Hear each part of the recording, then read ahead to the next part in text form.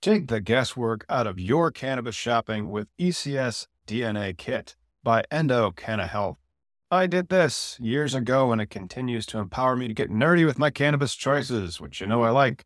If you've watched our Cannabis Legalization News podcast, did you know that right now you can save 25% off your DNA test at endodna.com? That's ENDODNA.com, and use promo code POD25. That is POD, the number 2, the number 5. Your purchase includes the Endo DNA Collection Kit, Endo Decoded Report, personalized cannabinoid and terpene suggestion, Endo Aligned product matching in your state, suggested dosage guidelines, and optimum methods of administration.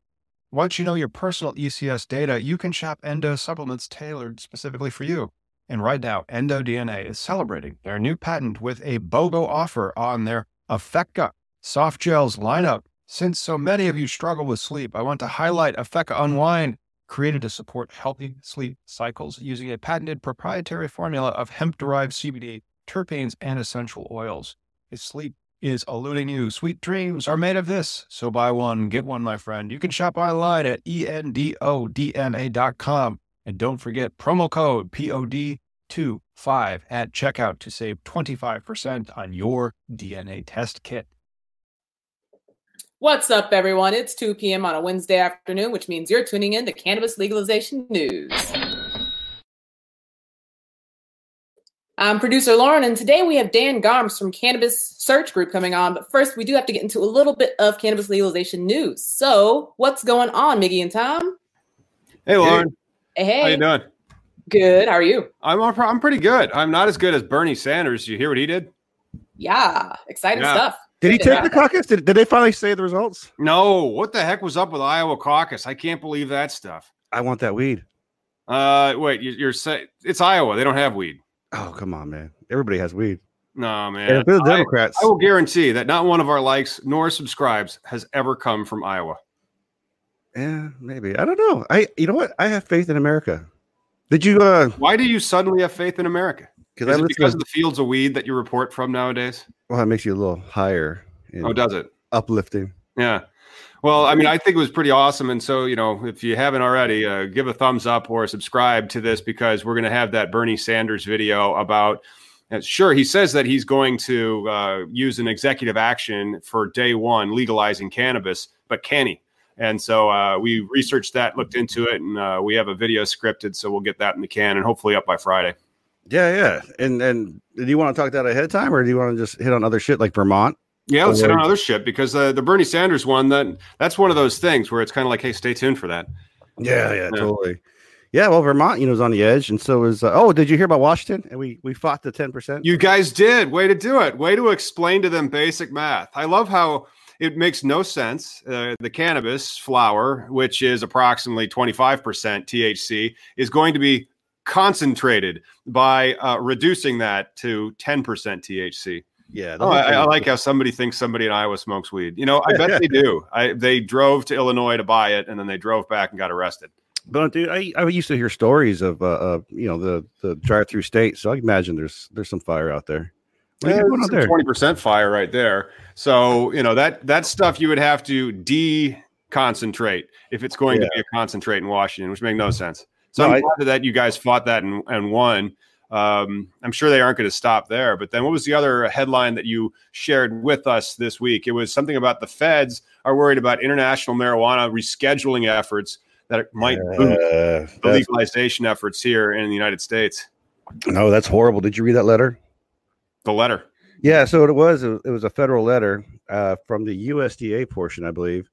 From the handout for external use from the WHO/ECOD. But what department sent that letter to the WHO department? Because it's the United States response to it. And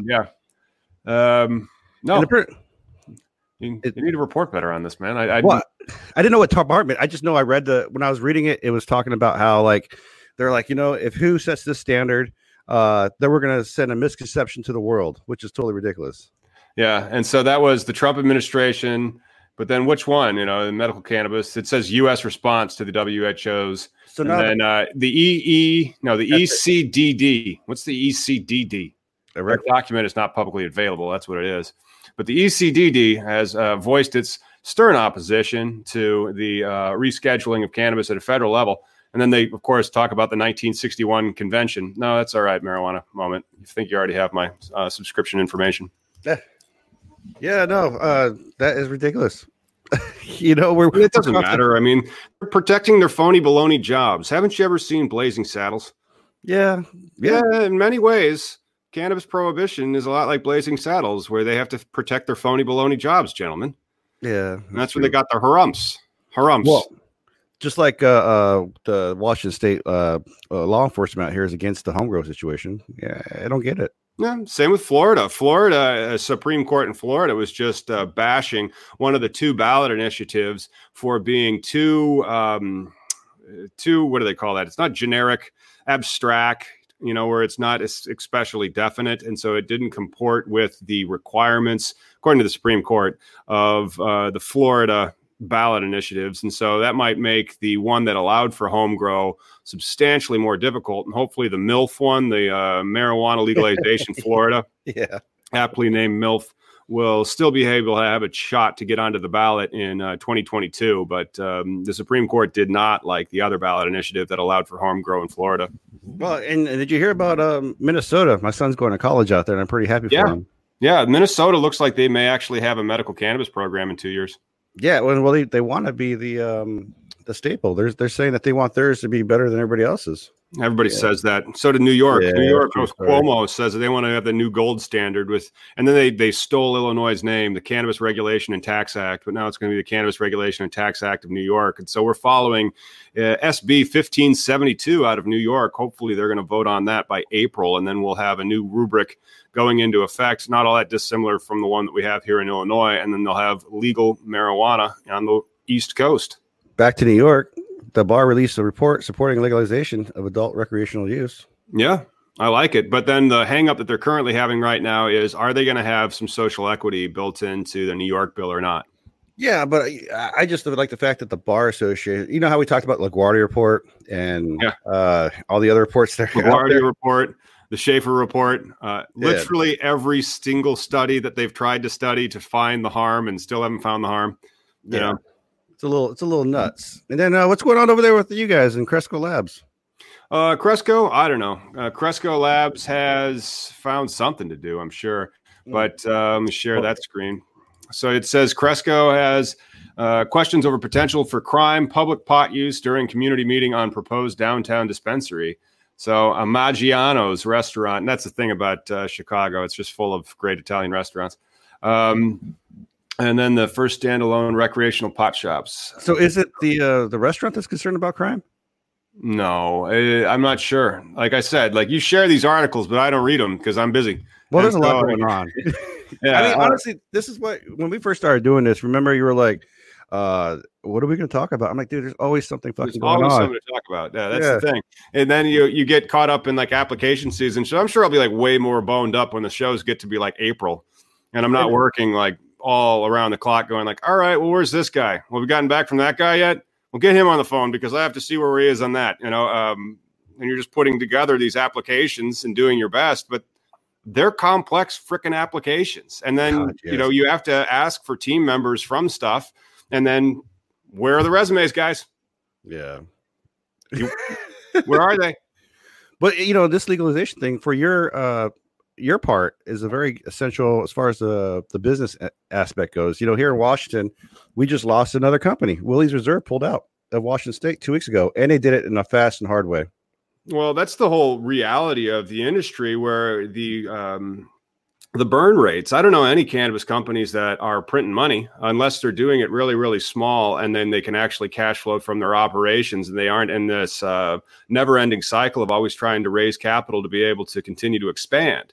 And so a lot of the teams that are coming together to try to put together their craft grow applications, I'm like, all right, well, remember, if you can find financing, they're going to want a substantial part down, not 10%, but probably 30 to 50%. So, if you're going to finance $1 million building, well, here's $300,000. That's all going just to the down payment. That's nothing. All right. So now how are you going to make salary? Now, how are you going to buy FFE? Now, how are you going to do all this other stuff? And I can understand why some people have to shut down, but it stinks. But well, with Willie's, I think because they were going for that whole national brand thing.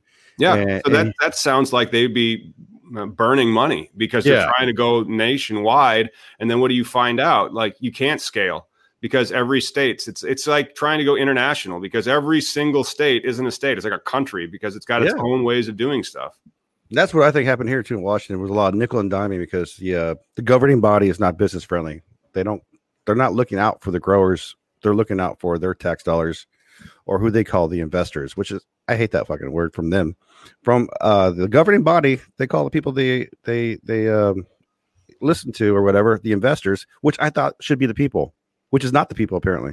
Yeah, it depends on how they define that. And so like, that's the problem. It's different in every single state. And then trying to have a brand like that is really, really difficult too, because you have different owner composition, different inputs. So, you can't buy the same newts usually in whatever particular area, different climates, and you're trying to have the same brand experience. Yeah, consistency won't be there. But I think with Willie's too out here, because they're based in Colorado, that you just didn't have anybody that was part of the Washington. Washington fails in that part where there's probably 2 or 3 people that were part of the medical done really well and still are part of this industry. Yeah. But the rest are outliers. People who just like, hey, this is not legal, and I got money, which I'm cool. That's absolutely true. And trying to grow in this industry, putting together, how to grow your cannabis business is what we're going to be talking about for the principal part of today's broadcast. And trying to grow that, you remember that race that you have? I think it's called a steeplechase. Familiar with a steeplechase? No. All right. I think that's the race where you have to like jump over water, and then you also have to like go over hurdles, and then there's some rugged terrain that you have to run through and all that stuff. And that's essentially what marijuana legalization is, growing your business, because just as you get over like one hurdle, there's another one that's just popping up, and then you have to jump over the water, and then still, you're still far away from the finish line, and it can just be one darn thing after another. And then what happens? They dilute the value of your license, and they issue twice as many licenses next year. So, man, that presents a whole host of issues. When you wrote that book with the yerba book, we should give one of those away right now. We should. Yeah. And then we also have to give away one of those shirts that you're wearing, the 420 shirts. Yes. Because that gives people reason to tune in, besides the amazing content. So first person to drop us their address in the comments, I'll mail a book. I'll even sign it off there to you as well. And then you can learn all the wonderful lies of history about how cannabis was made illegal, and it's still there. When you wrote that, what was your vision for legalization? Like, as a young stoner myself, I just figured, I'll be able to plant a seed, sell my plant, make some money, and then that's a day. But then grown-up stuff takes over. No, I wasn't that naive, even though I was pretty naive. I just thought it would happen a lot faster than it did. I figured that by 2015, because I wrote that in 2010. I figured by 2015 we might have had some federal movement, and we kind of did, but it was like the tiniest bit of federal movement. That's when they put the Rohrabacher-Farr Amendment into the budget so that they defunded the war on at least medical marijuana. Yeah. I just never saw the business structure of things. And then that's where I still have some appreciation for the 502 structure, because they have given rights to the employees, because I'm all about workers' rights. And, that's something that's very essential to this whole industry, I think. Yeah, workers' rights. I mean, that's one of the things that they do on the Illinois stuff. They ask you for your labor peace agreement. So you know what a labor peace agreement is, don't you? No, because I don't have a company. Well, a labor peace agreement is something that your company enters into with a union. Okay. Yeah, that makes sense. So is it going to be unionized then? Are they working with the Food Handler Association? Oh, I wish I had it. But over the weekend, I was at the Cannabis Resource Fair in Chicago, and they actually had the, United Cannabis Workers Local something, and they had a copy of their labor peace agreement that you can include. But when I was reading the QA from the Department of Agriculture yesterday and this morning, it looks like your page limit would include if you included the labor peace agreement. So you might want to not have the labor peace agreement if that's going to count toward your page numbers. I'd have to double check that, but I recall them saying like the labor peace agreement could be in the particular exhibit, but it would count. I'm like, huh, that's weird. Was that so? Here, let me show you this one, because I know when Washington was becoming, this was a big effort because they were trying to get the UFCW, or the UFCW was trying to pull all the bud tenders and whatnot. That might have been who it was, the UFCW. And that's the Food Handlers Association. They also do everybody, store handlers. I mean, it's one of the biggest and most legit unions out there for when it comes to service industry types. Really? So, yeah. It's a big deal. It's a big hill to do. So if those guys are out there, I mean, it's kind of a good thing. Unions can be good and bad. I was part of the machinist union at one time, and they were kind of bad because they weren't representing my interest. They were representing their the most people who made donations, right? So like solidarity. Yeah. I was the higher end of the pay scale, but all the little ends, there was 100 of those and one of me. So their interest took first place, but of course, I mean, whatever. It is what it is. So, what do you think about? You said our guest is gonna be talking about business. Yeah, he's gonna be talking about business. He's an entrepreneur for decades, and he's grown a lot of different businesses. And so, how can you grow your cannabis business? What types of team members do you need on it? And how much magic and pixie dust and luck that you need? Well, luck helps in a lot of things, but a good team really helps. And then how do you develop boards for that team? And then how do you stay on top of market trends? How do you stay on top of regulatory trends? How do you not overextend like you'd see MedMen or Willie's Reserve do? And then boom, you can't make your debt payments and you have to start doing fire sales and pulling out of states. Yeah, I think we should bring him on and ask him questions. Let's bring him on. Hey, Dan, what's going on? Hey, nice to be here. Thanks, Lauren. Tell us sorry. Yes, we did. Can you tell us a little bit about Cannabis Search Group? Yes, I founded Cannabis Search Group about a year ago after specializing and focusing in the tech markets for the last 30 plus years. Most of my clients were Silicon Valley-based companies in the early stage startup phases, funded by venture capital, investment banking. What I was brought in to do in many of those companies would be to build out the missing components of the management team and then put the board seats together. After that, I specialized in sales and building out distribution channels with my clients. Did that in a lot of years with many, many tech companies. So it was very entrepreneurial. 1 in 20 venture funded companies make it to the big top. And I think if I look at the cannabis industry today and look back and reflect on my career in executive search and being a consultant and setting on boards for many emerging companies over the years, what I see coming down the pike is, as MedMen last week fired their CEO, having difficulty pulling out of markets, I believe that we're going to see that more than once. We're going to see a couple other companies out there do the same thing. And that's normal in an emerging market. And it's actually good for the market. It kind of cleans it out. And really, you get rid of the weak players. I think the big money that's been in the companies that are there today, I think the rest will be put into the ancillary side of the market and funding things that would be like selling picks and shovels to the miners, being the growers. I believe you're seeing issues with just the downturn in the stock.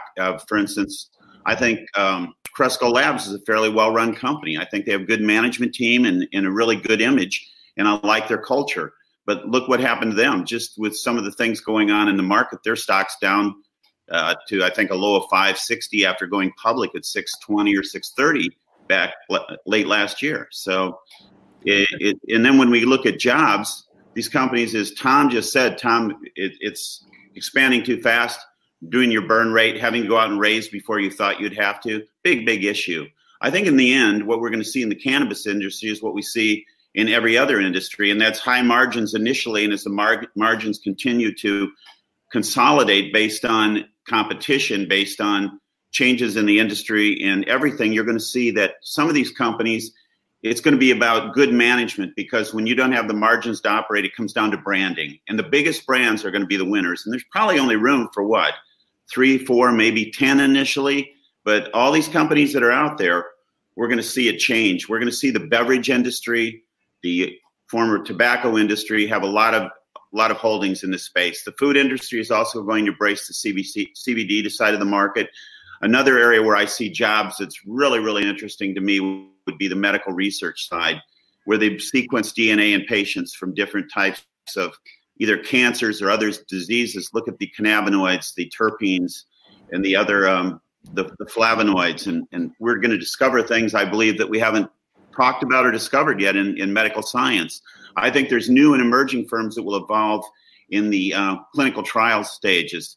Like a company, Cannabis, for instance, that evolved out of Israel last week in Italy. I believe they were headquartered in Italy. Part of their development team, they discovered, I believe, 2 new cannabinoids, and that's just going to start happening more and more as we get research out there. So I see the research market being limited somewhat by the governmental laws in this country, but outside it and around us, you know, we have the Epidiolex from GW Pharmaceuticals. I'm sorry, Tom? Yeah, it's GW Farm. Yeah, yep. Epidiolex. Yeah. Yeah, and I believe that we're going to see other drugs come about. And I believe Big Pharma is going to try and jump in this industry. They're waiting on the sidelines. I've talked to people that have come out of CROs, which manage drug trials in the middle of FDA and Big Pharma, and they're thinking that there's a market there. A few things have to change yet because it's very expensive to do that kind of research. Dan, do you because we had the other guest before who talked about their international business. There's more international business going on than there is, I mean, for investors and whatnot. Do you think that's more of the safe bet to go international than to stay in the States? You know, that's a really, really good question, Miggy. There's a lot of money here in Canada. I think if we go outside the United States, I think that Colombia is probably one of the most robust markets. A lot of coffee plantations there seem to be turning hands into people that want to turn into growers because of the low price of coffee to the grower. Also, it's really good land, and the pricing structure there is very, very low. As you know, they ship to Germany and other countries that do a lot of research. In fact, I just saw where the contract just changed, and the Chinese are going to come into this much larger. The government's getting behind it, and they're going to start growing like crazy. And the biggest problem there is testing for quality and quality assurance based on the metals and all of the pesticides and everything they use in China. And I know a lot of people that I talk to in the CBD space, they don't want anything to do with Chinese products at this stage based on that premise alone. Yeah, for good reason. Yeah, that's right. But I mean, one of the things that I'm wondering is, do you think that you said there might only be room for 10 players, but each state is currently its own island. Right. So do you think it's 10 players per state? And then one day that might collapse when they're finally allowed to be, I mean, the MSOs are already interstate, but I don't think they're really able to build a brand interstate. I'm not sure how that's going for them. And then with the MedMens and Willie's Reserve, you see, as they try to do that, they get burned. I think that'll be a continuing trend, Tom. I think what we're going to see down the road is you'll see mergers and acquisitions. You'll see bigger money come in to try and consolidate brands. Yeah. And that's got to happen. It's just got to happen. Well, yeah. Tom, I think we remember I talked about this as far as the market being set up. What state is it that had the limited amount? Oh, Florida. Right. And I talked about the 4 main players, and they made all the money. And then, you know, I kind of see that as well, where the small guys always get absorbed by the big guys. And like Dan was saying, where the bigger guys, like the soda companies and the food industry, is going to start getting involved. You know, those guys can throw money and waste money. Whereas somebody like us doing a startup, you better have a damn good product right away. Dan, when you say venture capital, is that like you're helping with the business first? You got to raise all the money, the revenue, because I know with tech, you know, you create an ideal and you're throwing money at this idea, like say an Instagram or whatever. But when it comes to like a commodity, in brick and mortar, I always wonder how these people mess up so hard. Like if you raise $100 million, I have 100 plants, you know, of course you're going to have marketing fees and all, you're running your business fees, but where does the rest of the money go? What are these guys doing wrong? Do you know? You know, it's expensive to build out greenhouses and grow facilities and the lighting and everything that goes along with it. Many of these things, you can't finance them because they're not financeable. And some of the space is used, as you know. So that becomes a really large expense. So you need really deep pockets, and then you have to find an exclusive group of investors that's willing to take that risk. Because the laws in every state, as you said before, Maggie or Tom, they're so different from every state. And we're just not dealing with the same thing. I was at a meeting or an event maybe a month ago where Charlie Batchel from Cresco, one of the co-founders, and I believe he's the chairman and CEO, stated that he believes that it's about branding down the road and being branded, and that the margins are going to drop drastically. It's about operations and the ability to do that. Well, I think branding is huge, especially in cannabis. I mean, and it's a branding that people don't understand yet. Like We all know who Jack Hare is, and that's because this man devoted his time to, being a champion of the plant. And, you don't have a champion of beer. You don't have a champion of Kool-Aid, except for the Kool-Aid man. I mean, this is where the culture is missing. I think that disconnect with marketing and whatnot. I think that's true. There's a company in Chicago that was recently funded called Philo. They come out of the advertising and public relations side of the business. Those are the firms that are going to, whoever basically grasps on to the larger clients in that market space and helps them to stand out with their public relations and advertising.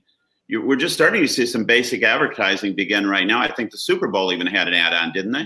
I thought that one got yanked again. Yeah. So like Coors Light is now sponsoring you to adopt a dog. So adopt dogs for alcoholism, but you couldn't show a child suffering from epilepsy and then use a CBD-based drug and then have relief because families or something. It makes no sense. But so then how do you grow your cannabis business?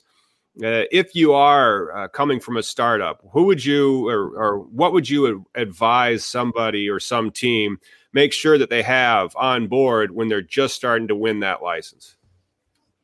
It's important to be well trained with your team, and I believe the bud tenders, especially, that are you talking about the growers actually, Tom? We could talk about either side. So let's talk about retail, and let's also talk about cultivation. But you can talk retail first. Well, retail, I'm a medical patient, so it's really you go into a dispensary, and it's really important that those folks are well trained and knowledgeable about what someone's needs are based on what their ailment is or what they've been diagnosed with. And a lot of times I find people aren't very knowledgeable in that space, and that's why it's important to get new dispensaries out there and someone that can get the model down and be more like the Apple Store. Mm-hmm. In that business. I mean, I was out at Planet 13 in Las Vegas when I went to MJ BizCon last year. That place is run like a machine. Nice. The way they get a medical patient and the way they get the recreational patients in, it's amazing. So you're telling me you're not having someone sell you like the highest THC content, pushing the latest, Bad Harvest? Yeah, you can get about anything you want there. You just tell them what you want. The bud tenders were super knowledgeable, really helpful, and I was in and out of there like really fast. They accept. That's the other thing in Nevada. They will look at a medical card from another state and they'll do reciprocity. Yep. I'm not sure Illinois or anyone else does that. Some states do. Illinois does not. And that could be one of the things. Yesterday, Tuesday, was one of the lobby days. And so I was too busy. But there will be more lobby days in Springfield to help them amend the legislation that they currently have.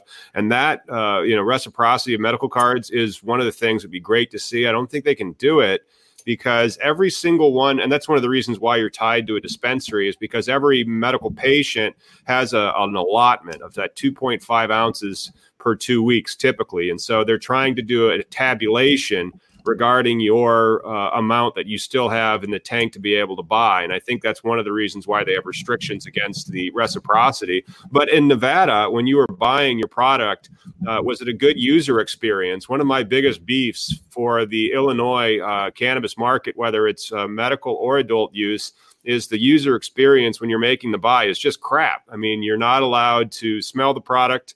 You're not allowed to visually inspect the product.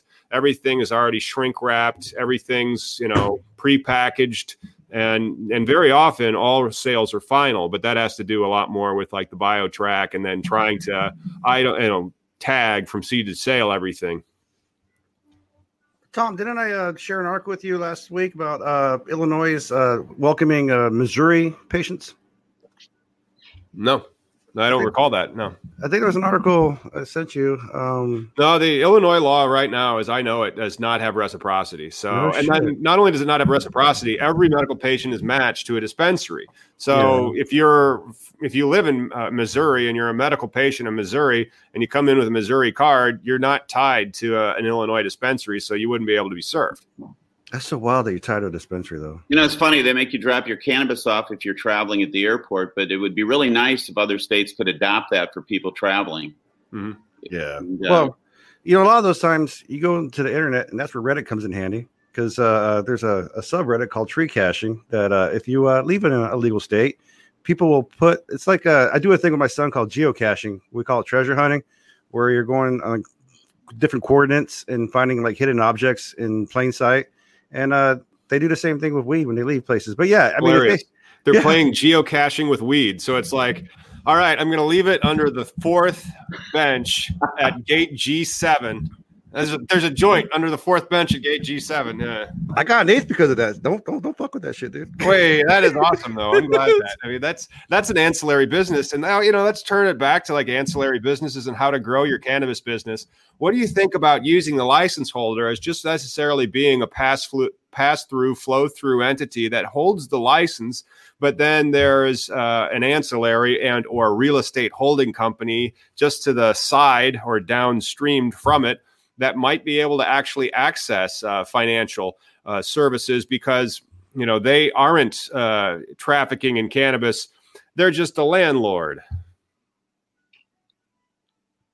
Exactly. I haven't dealt much on the real estate side other than the folks I do talk to within the real estate markets tell me that once they find out it's a cannabis client, it seems that the pricing goes up for the rent. Yeah.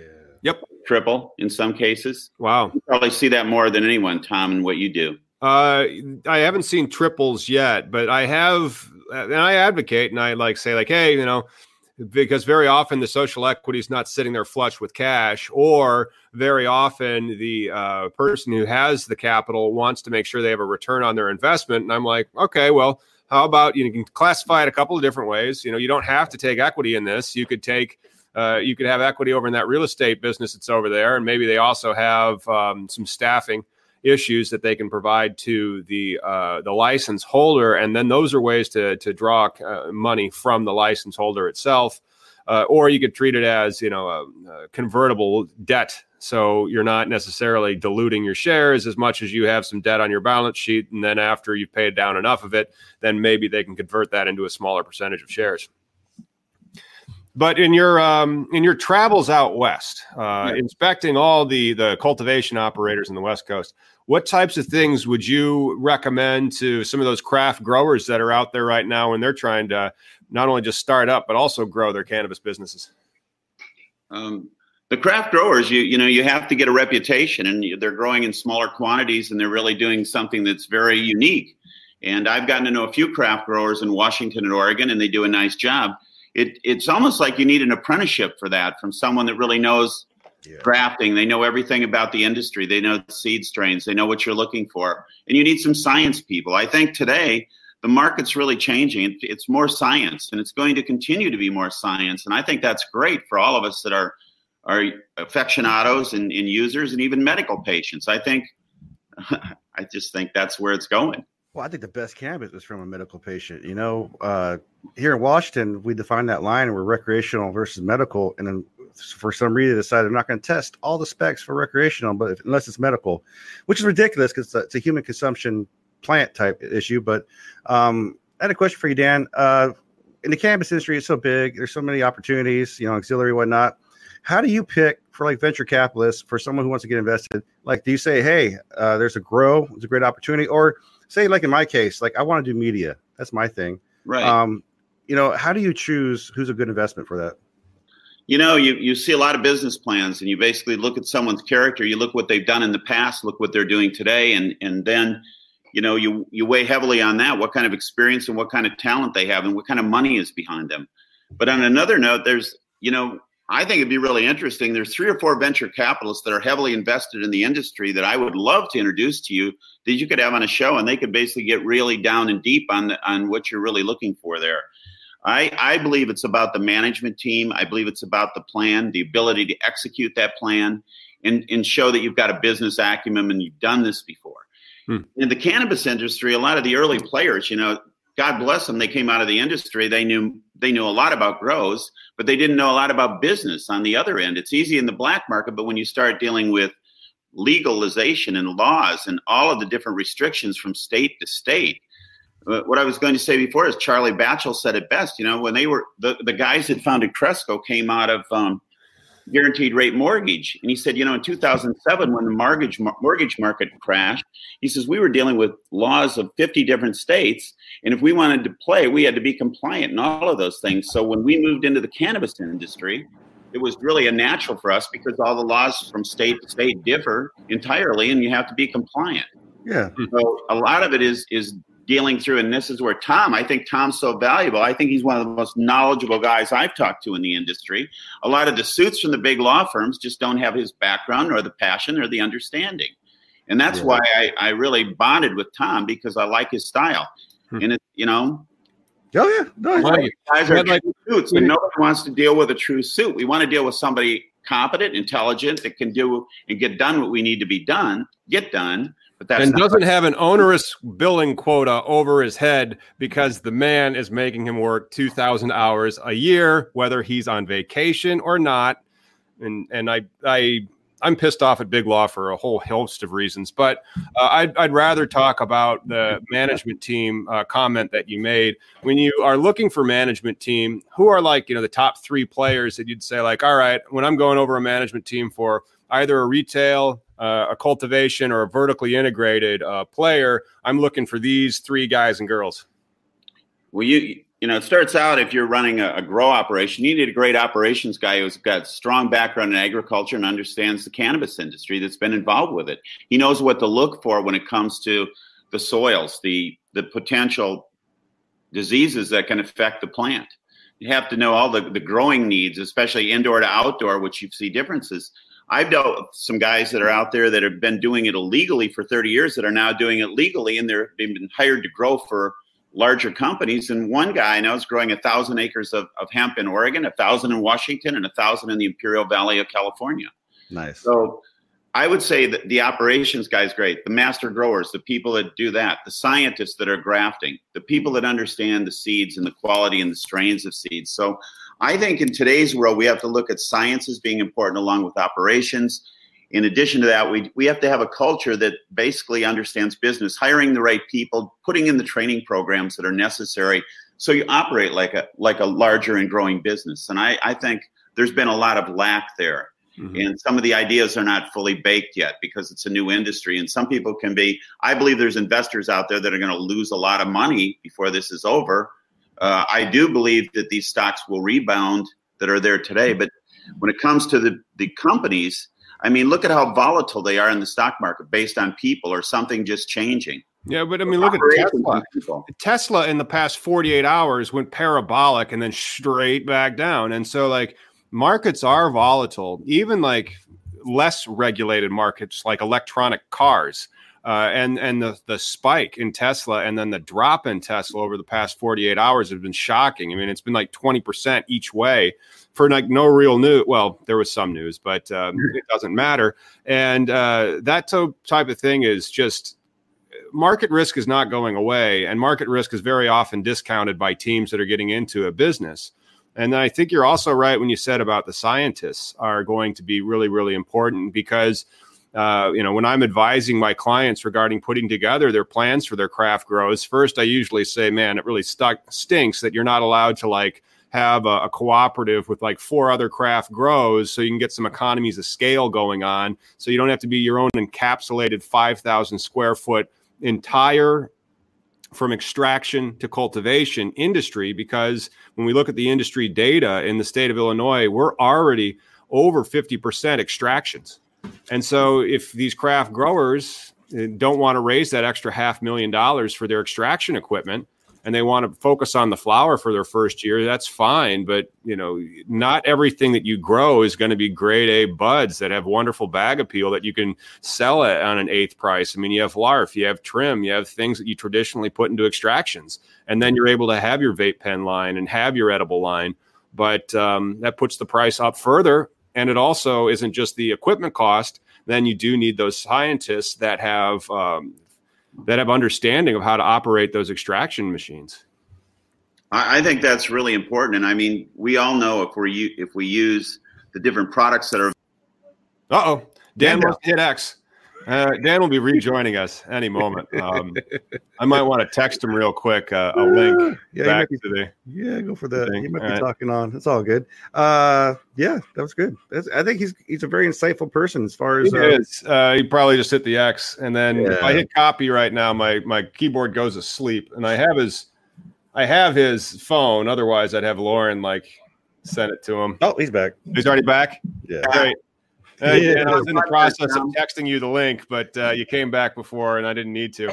While you were gone, we decided to solve all the world's problems, and cannabis is now legal in all 50 states. And so it's going to be a lot easier to build a brand. That is great news. Yeah. Hey, Dan, when you, like you said earlier, how you expect a lot of people to lose money, these venture capitalists or whatever, investors. I know one of the things, when I went to an investor thing here just to see what it was like, watching people ask for $2 million. That was kind of cool. But I was asking the investors, I was like, what are you looking for? And one of the things that I was told was they're looking for an exit plan. And honestly, doing what we do here, I have no exit plan. My plan is to keep doing this until it's fucking legal, until everything's taken care of. So, what do you suggest though for people who are want investors? And for the investors themselves, I think we've seen early already a lot of people have been burned because they just don't do a simple Google search on the person, right? Before there used to be no data on any of this. By now, everybody should have a reputation. Everybody should be out of the closet at this point if you want to make money at cannabis. So how do you protect your investors for that? Well, your investors are always going to ask, what's your exit strategy? That's a common first question. It's good to have maybe a couple exit strategies because sometimes your investors are going to look at a certain point and they're going to say, we want you to sell this company. And the entrepreneur might think, I don't want to sell this company. But he doesn't really have a choice if he's got a specific amount of stock and they have more. And that happens in early stage sometimes because you have to give a lot of equity away.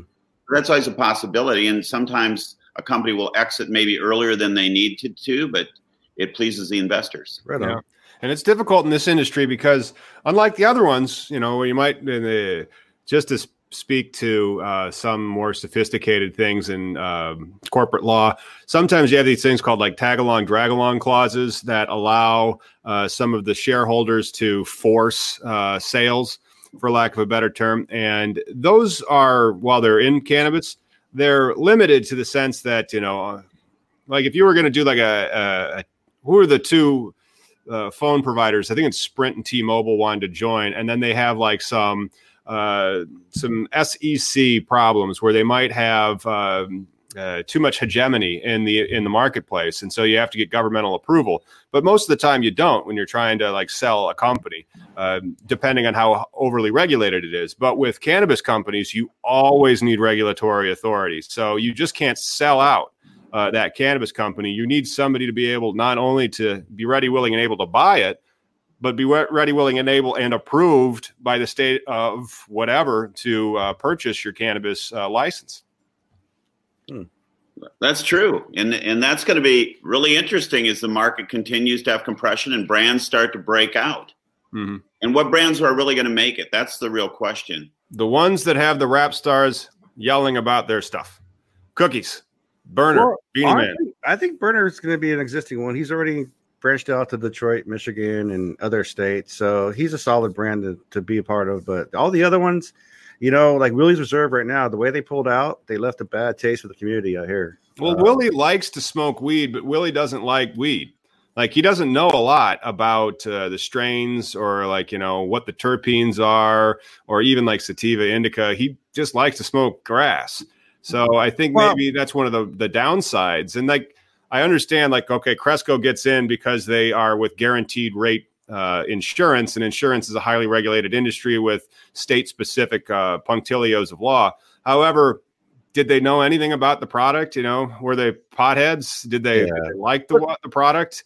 Is that why they had such shitty crops? And one of the reasons why there's so much extract still on the street from Cresco? Damn, that shot's fired. Damn. That's what you really feel, Tom. They got better. They do use Bovedas now in their eighths, which is good. Yeah. So now you pay an extra fucking 50 cents per your eighth for. But we're gonna have the Boveda guys on. Come on, don't upset them yet. We're gonna try to see if they can get us some free Bovedas, and then we can give Bovedas away on the show. For your personal stash, they're a great product. I just feel like when things sit on the shelf for a long time, there's just so much better way we can be doing the storefront aspect. Coming from the medical side, having seen people handling chopsticks and having been able to experience the bud interpersonally in a market experience, it can be okay. It can happen.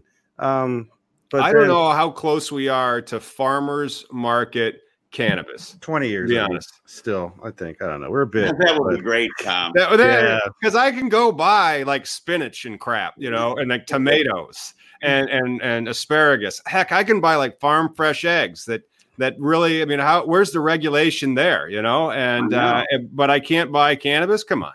How about Black Swan from Jamaica flown in fresh like yesterday? Well, then we get into international issues, but it's not like I can't go buy a bottle of French wine, Right.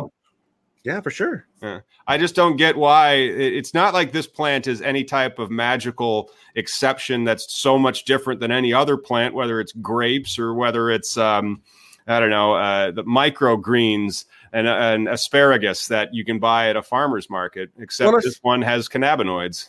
And don't forget, apples can make fucking cider. So, I mean, whatever. Our priorities are all out of focus. Hey, Dan, what was when you went from tech? Because I mean, you worked for some pretty important tech companies.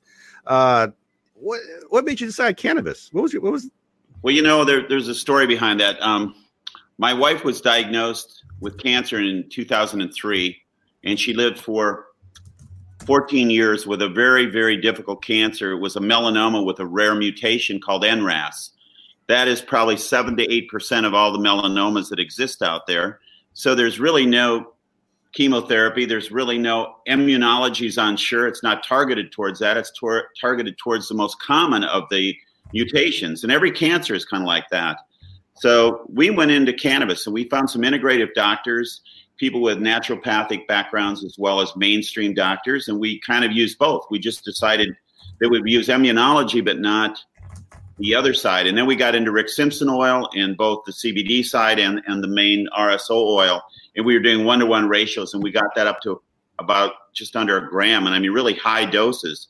And my wife went into remission a number of times, but unfortunately we got to where it was starting to spread, and she had lived a long time. It was almost 14 years. And it went to her brain. We had to go to MD Anderson. And after that, it was a very short time. And she passed away in July of 2017. But she had a good fight. And we think cannabis had an awful lot to do with the long-term survival. And if nothing else, it gave her a lot of peace and comfort. Well, yeah. Did you go to medical cannabis right out the gate after the diagnosis, or was there some lag time between you found it and she was diagnosed? We did early on. Yes, my wife loved cannabis from the time she was 15. So before this hit her, she was always saying, "Oh, when I die when I'm 95, I'm going to donate my body to research." Because, but it was hers really came from tanning beds, which she liked to stay tan. So that was one reason she felt that maybe we contracted the melanoma from that. It started out very small, but we used cannabis for all of those 14 years. And the doctors, a lot of times when they were treating her, saying you shouldn't do that, and we just did what we wanted to do. And it should be the first option. It should be the first option. I don't understand why they're going to come in with all these heavy chemo drugs and put your body through. Your body's under strain already, and then they're going to really strain it. And they don't use cannabis, and there's no research out there, and that's such a. It reminds me of the schoolyard bully that would go up to the kid that, had glasses and take his own hand and hit him in the face and say, stop hitting yourself, because it's been illegal to study this plant for decades unless you're trying to study the harms. So it's like, I want to study the harms of marijuana and cancer. And so then at least you would have gotten the research dollars, because it would be like, great, go find the definitive link between cannabis, smoking, and cancer, and that would have gotten funding. And of course, the research would have proved the opposite, or like shown evidence of the opposite. You really can't say prove in science, but it would have shown evidence of the opposite. And then it would have been like, wow, can I get research dollars to study the benefits of cannabis cannabis usage on cancer management, where a terminal disease got you almost 15 years. And that is just causing so much heartache and so much lost time and extra expense why are we doing that as a nation? I mean, we complain about healthcare costs so much. And then when there's something that might be able to save on the healthcare costs, whether it's the vegetarian diet and exercise or cannabis usage, nah. We've got to change the law to basically make it so we can do more research with the cannabis plant. Absolutely. And I think what we're going to find is there are benefits to it here, a lot of benefits. Yeah. And as a result, I mean, I believe there's a great market in research coming down the road that's not really well invested in yet, but it will get there. And it's going to be a big, big market that everyone is not really looking at this stage. And they have to do their own custom grows, don't you think, Tom? It'll be basically a grow that has to like Gita or is it? Well, and then again, you're looking at the exact same type of problem because with the FDA and the federal regulations, but so they're telling people what drugs are at the federal level. However, the states are licensing individual doctors, so their state research money would happen first. Okay, great. So now you have state research monies, which isn't as large as the federal, but you're not going to get any novel drug creation, which is what you're really trying to go for. But then I thought GW Pharma and Epidiolex and Sativex, which is essentially a blend of high CBD and high THC extracts, weren't those mostly developed out of England? It's not British Columbia. Yeah, I was going to say England, but I was thinking Britain. Yeah. Yeah. No, that's a thing too. Oh shit, dude, I blanked out. Oh no. Well, no, because so like what cannabis needs, we need the new Charlotte's Web, right? Like the next CBD, the next component of the, we don't need this extract form. We don't need Marinol. We need somebody to grow this plant and specify it for a specific cannabinoid, which or has already happened and can happen again. You just need the time. Like you're saying with research, it's not just research, but it's also perception. My dad died from stomach cancer, and I kept telling him, fucking smoke some weed. Like, just try it. Like, I don't know if it cures cancer, but it might give you an extra week. Right. And as soon as he did chemo, his health declined rapidly. And I blame the chemo. And if he could have smoked weed, I think it might have had another 14 years. Like, well, maybe not 14, but all right. A week it would take. Because you're on chemo. So like that's devastating your body, and it's making you exceedingly tired, and it's making you have pain, and it's making you be nauseous and not hungry. And so that you could smoke something that's safe, that may stimulate your appetite, that would reduce your pain and nausea, and then also might have a chemoprotective effect. Yeah. Why that is not studied and then also encouraged is just shocking. And this is in 2020. And then it just happened with one of my friends. And like I had to give her CBD tincture because the doctors wanted to put her on like Xanax and Ambien and all sorts of things to try to help her with her the hard time she's going through. And she's not sleeping well. And then I have a friend that has a Oregonian hemp farm and makes delicious organic Oregonian hemp. She made some CBD tincture and bang, knocked her right out. She got a great night's sleep, wasn't traumatized by night terrors or anything, woke up well rested. No toxics in her body. I mean, it's amazing. Yeah, I'm in our group Green and Shy where we put on events. I'm looking to put on an event coming up in May, and I don't have the panel totally finalized yet, but I have someone that ran a very large clinical research organization, so they understand what it's like to be between the FDA and big pharma. And it could be anybody that's trying to develop a drug. So they have to develop all this compliance software that's used for reporting efficacy and everything else. The second part of that, I want someone that is doing DNA sequencing of human beings, like a 23andMe, to come in and look at your breakdown. And then there's a company called Strain Genie out there that basically they sequence the DNA of the cannabis plant, and by sending you their DNA and your DNA and comparing it with the DNA of the cannabis, they can tell you what most likely will benefit you based on your physiology and your genetics. Man, that was incredible. And then I'd like to have some doctors that are well and knowledgeable about that industry as well. And maybe somebody even that's, from the FDA or someone like that on where all this stuff lies, because people don't really understand this side of the market. And it'd be nice in this industry to at least bring a little scientific understanding to all of us that do enjoy the cannabis plant, would like to know more about what it does and how it works and everything like that. Yeah, let's plug that again, because that Green and Shy is a wonderful networking event in Chicago, and they have events on a monthly basis, Dan? Yeah, we do. We're taking February off. We have an event coming in March 4th and April 7th, and then another one will be in May. And the May one is where we're really going to try and bring in the medical community. So we're planning out. And thank you, Tom, for helping me with Danny Danko to come. We're trying to have Danny come in March. Sweet. Awesome. Yep. So Can't wait to check that one out. That very much.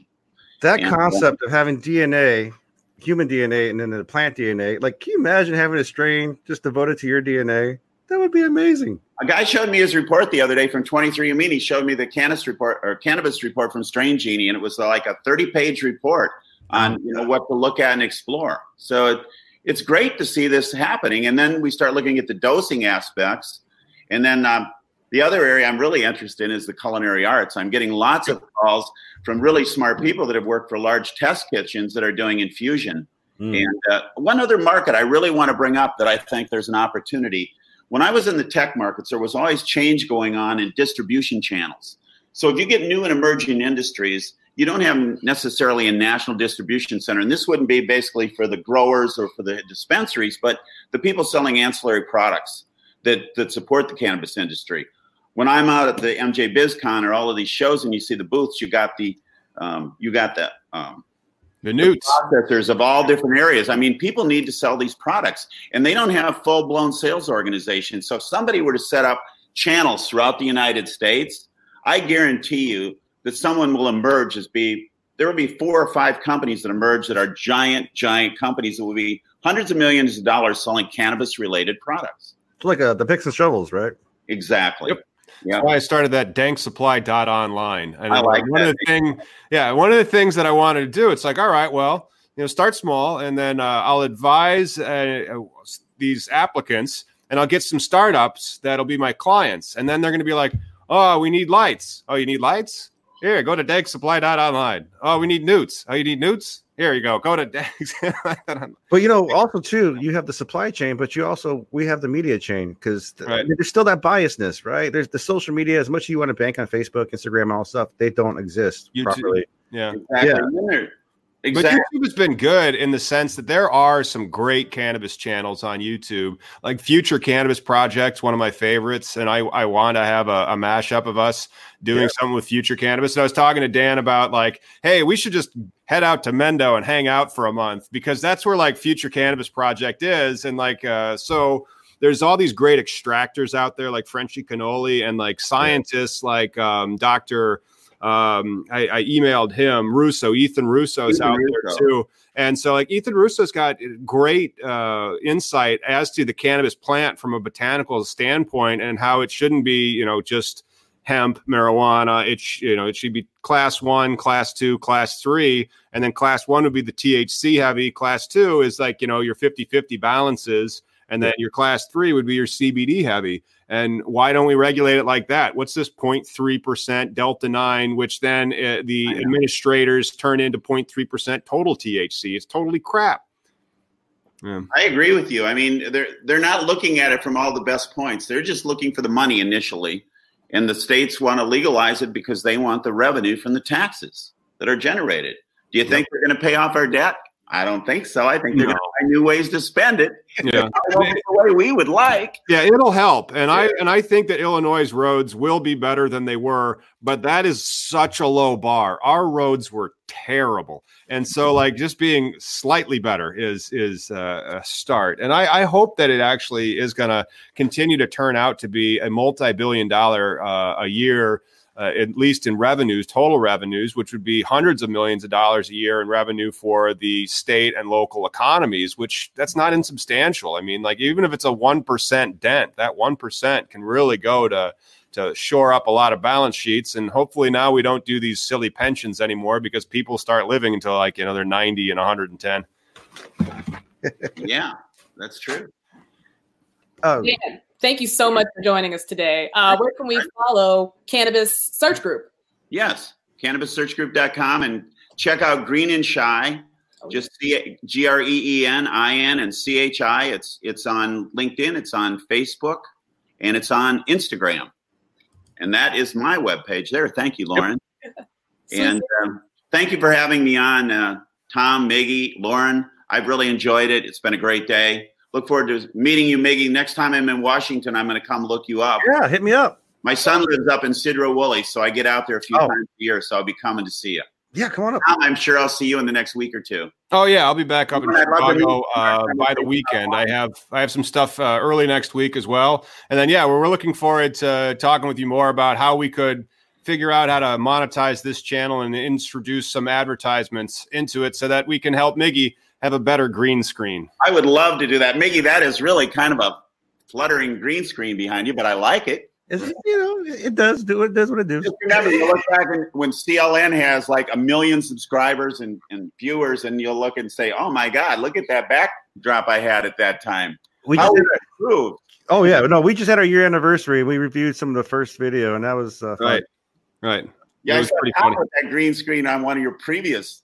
Yeah, I did that one last time. I did the green screen last time because Miggy's wasn't working very well, and I'd never screwed around with it before. It's a new feature because this is a piece of software that we use called StreamYard, which is a wonderful piece of software if you are doing podcasts, especially live video podcasts. Because right now, not only are we live on YouTube, we're also live on Facebook, and it has the ability to be live on LinkedIn, but LinkedIn is very finicky about who they allow to go live. Well, it's been a joy. I've really had a good time, and I will definitely help you with that advertising side, Tom. I think you guys have something here, and just keep going. It's cool, good. Man. All good.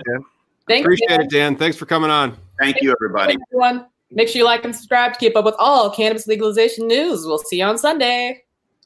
Later.